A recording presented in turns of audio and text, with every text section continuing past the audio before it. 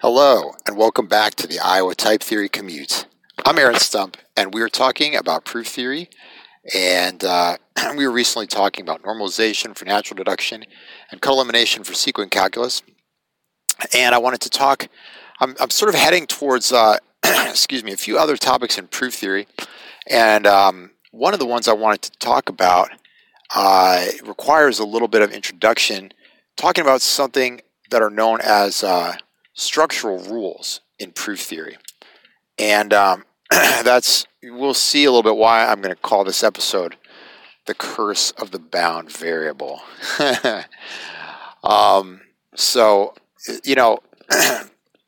We started off talking about proof systems. We talked about natural deduction. And the first version of natural deduction we talked about is one where you just, you get to use some assumptions.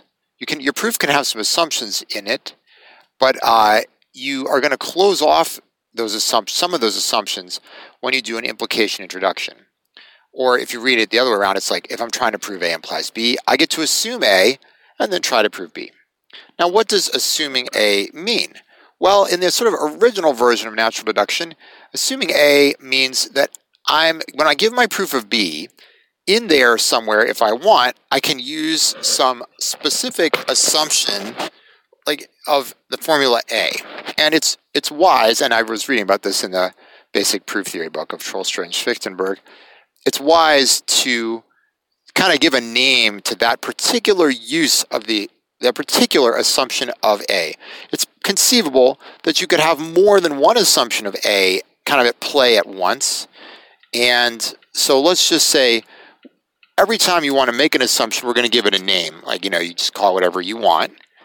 And then you can use that assumption in the proof of B that you're doing. Okay?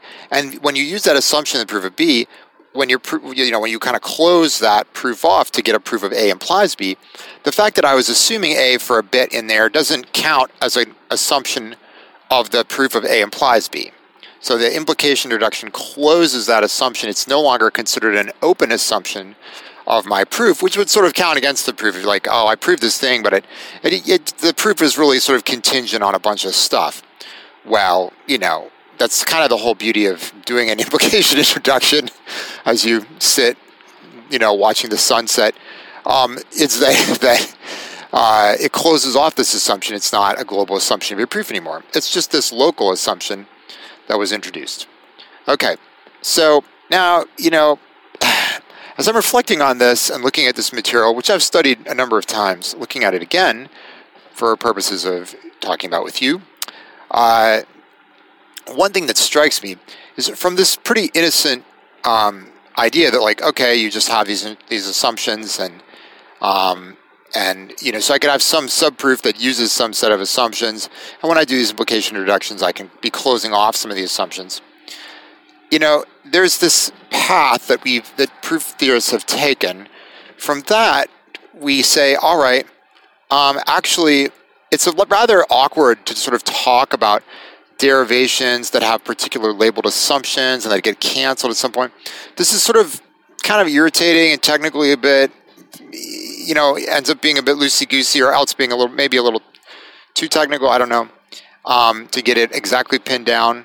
So instead, the path that proof theory has taken is to say, well, we're going to derive sequence. But don't get confused now. We're not actually doing sequent calculus. We're doing natural deduction, but because it's kind of hard to talk about these trees that have labeled assumptions that get canceled at various places, instead, we're going to say that we're proving sequence where you list the current free assumptions. You just list them out. So you've got some list gamma, like whatever, instead of proving a formula, now you prove a sequent. And this, it does sound sort of like sequent calculus. You've got a set of assumptions in your sequent, and then some symbol like a turnstile or a fat arrow or something, and then a formula. But unlike the sequent calculus, you don't have proof rules that really do much of anything with the assumption part of a sequent, except let you use the assumption eventually. In sequent calculus, you have these rules that sort of decompose the assumptions. But in natural deduction, you don't get to do that. So you have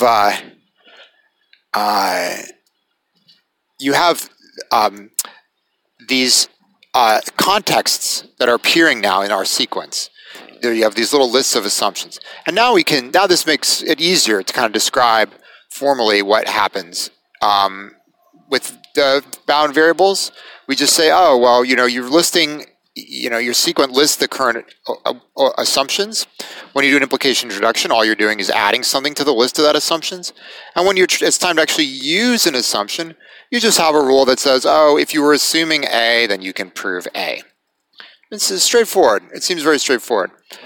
But, the bad thing is that when you do this, you now open up this whole funny world of structural rules. You need, actually, I guess it's fair to say,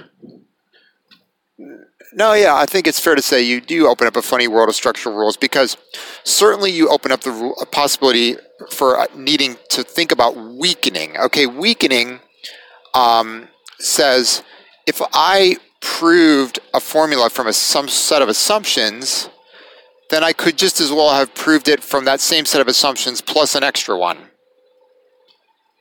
Okay, and so in natural deduction, in sort of sequence style, you would say, well, a weakening rule would say, if I proved some set of assumptions, gamma entails a formula A, then I can just as well prove, that's the premise of my rule, of this weakening rule, gamma entails A. The conclusion is gamma comma B entails A. And so it says I can add an assumption. You say, wait, you can add an assumption. How do you just get to do that? No, it's kind of like in reverse. Like I already proved my formula using a smaller set of assumptions. So if somebody wants to know, oh, but could you prove your formula from say I managed to prove my formula from gamma. And they say, oh, I have this question. I wonder if anybody could prove this formula from gamma comma B. You're like, yeah, I totally can, because I can prove it from gamma. And so the fact that you give me an extra assumption is no problem to me at all. So we have weakening. Another rule we have is contraction. Can I duplicate an assumption? Actually, do we usually use that one in... definitely in sequent calculus we think about this stuff. Now I'm forgetting. Do we put that in natural deduction? Certainly we could prove admissibility of a contraction rule.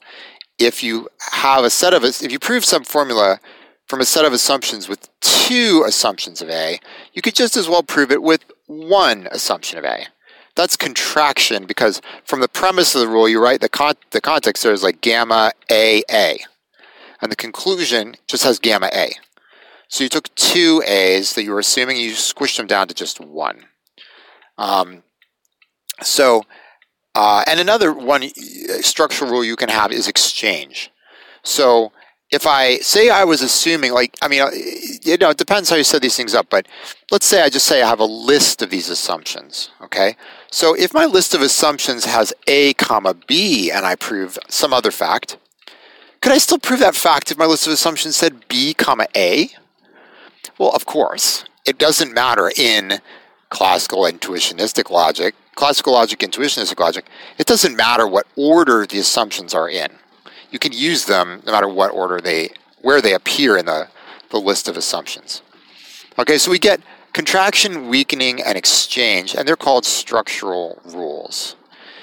And then we go down.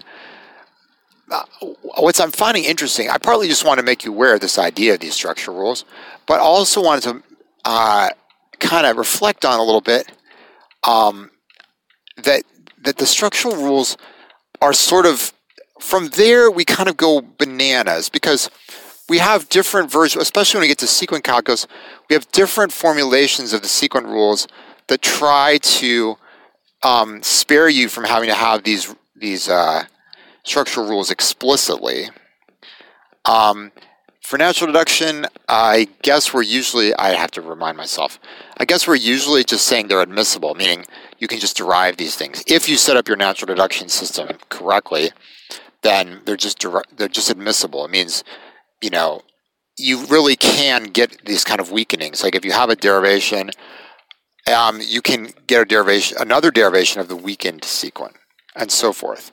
But for sequent calculus, things are a little more subtle, and it actually took some time, and people made some discoveries to figure out how to get systems that satisfy those structural properties, but don't explicitly have structural rules. Okay, because the structural rules are a little bit annoying because they're kind of non-deterministic. You can just sort of use them whenever, which is true for cut too in sequent calculus. But because we have cut elimination, we could just try searching for a cut-free proof if we're doing proof search. We're actually trying to have an algorithm that can find you a proof. But the structural rules are kind of nasty because they're just like, weakening is just like at any point I could just say, oh, maybe I should just throw away one of my assumptions. Or a contraction. Like at some point, maybe I should just duplicate one of my assumptions. Would that help me? I don't know. So it took a while and some inventiveness to figure out how to get rid of those. But the whole thing started when we started listing out our assumptions. And I think there's something kind of profound there that maybe, and we go to linear logic. That's actually where I was reading this stuff about it, why it took me so bloody long to manage to post anything here, because I was studying up on linear logic because I wanted to talk about that. It's an important part of proof theory. And linear logic is all about saying, let's not have these structural properties. Let's not have some of them. Your exchange is fine, but weakening and contraction you get rid of. So, but then it's kind of like, but where are these structural properties coming from? It's coming from explicitly talking about our assumptions. And a lot of the problems, the funky stuff in sequent calculus also comes from having this list of assumptions that we can have rules that then monkey around with. So anyway, the reflection I'm having here is like, maybe we shouldn't have those. What would that mean? Well, I'm not really quite sure. But anyway, that's what I got for you for today. Thanks for listening. Thanks again, everybody, for supporting this podcast. People donated to pay my hosting fee. Thank you so much. I'm still so touched you guys did that. I really appreciate it. It makes me feel really good about things. So we have our mini course coming up. I'm going to post really soon to a GitHub repo. The notes will be studying for that. So that will be posted soon. That will be to a repo on my GitHub repo. So if you just look for Aaron Stump on GitHub, I hope that's findable. Anyway, the notes would appear there soon under an ITTC repo. Okay, thanks again for listening. Take care.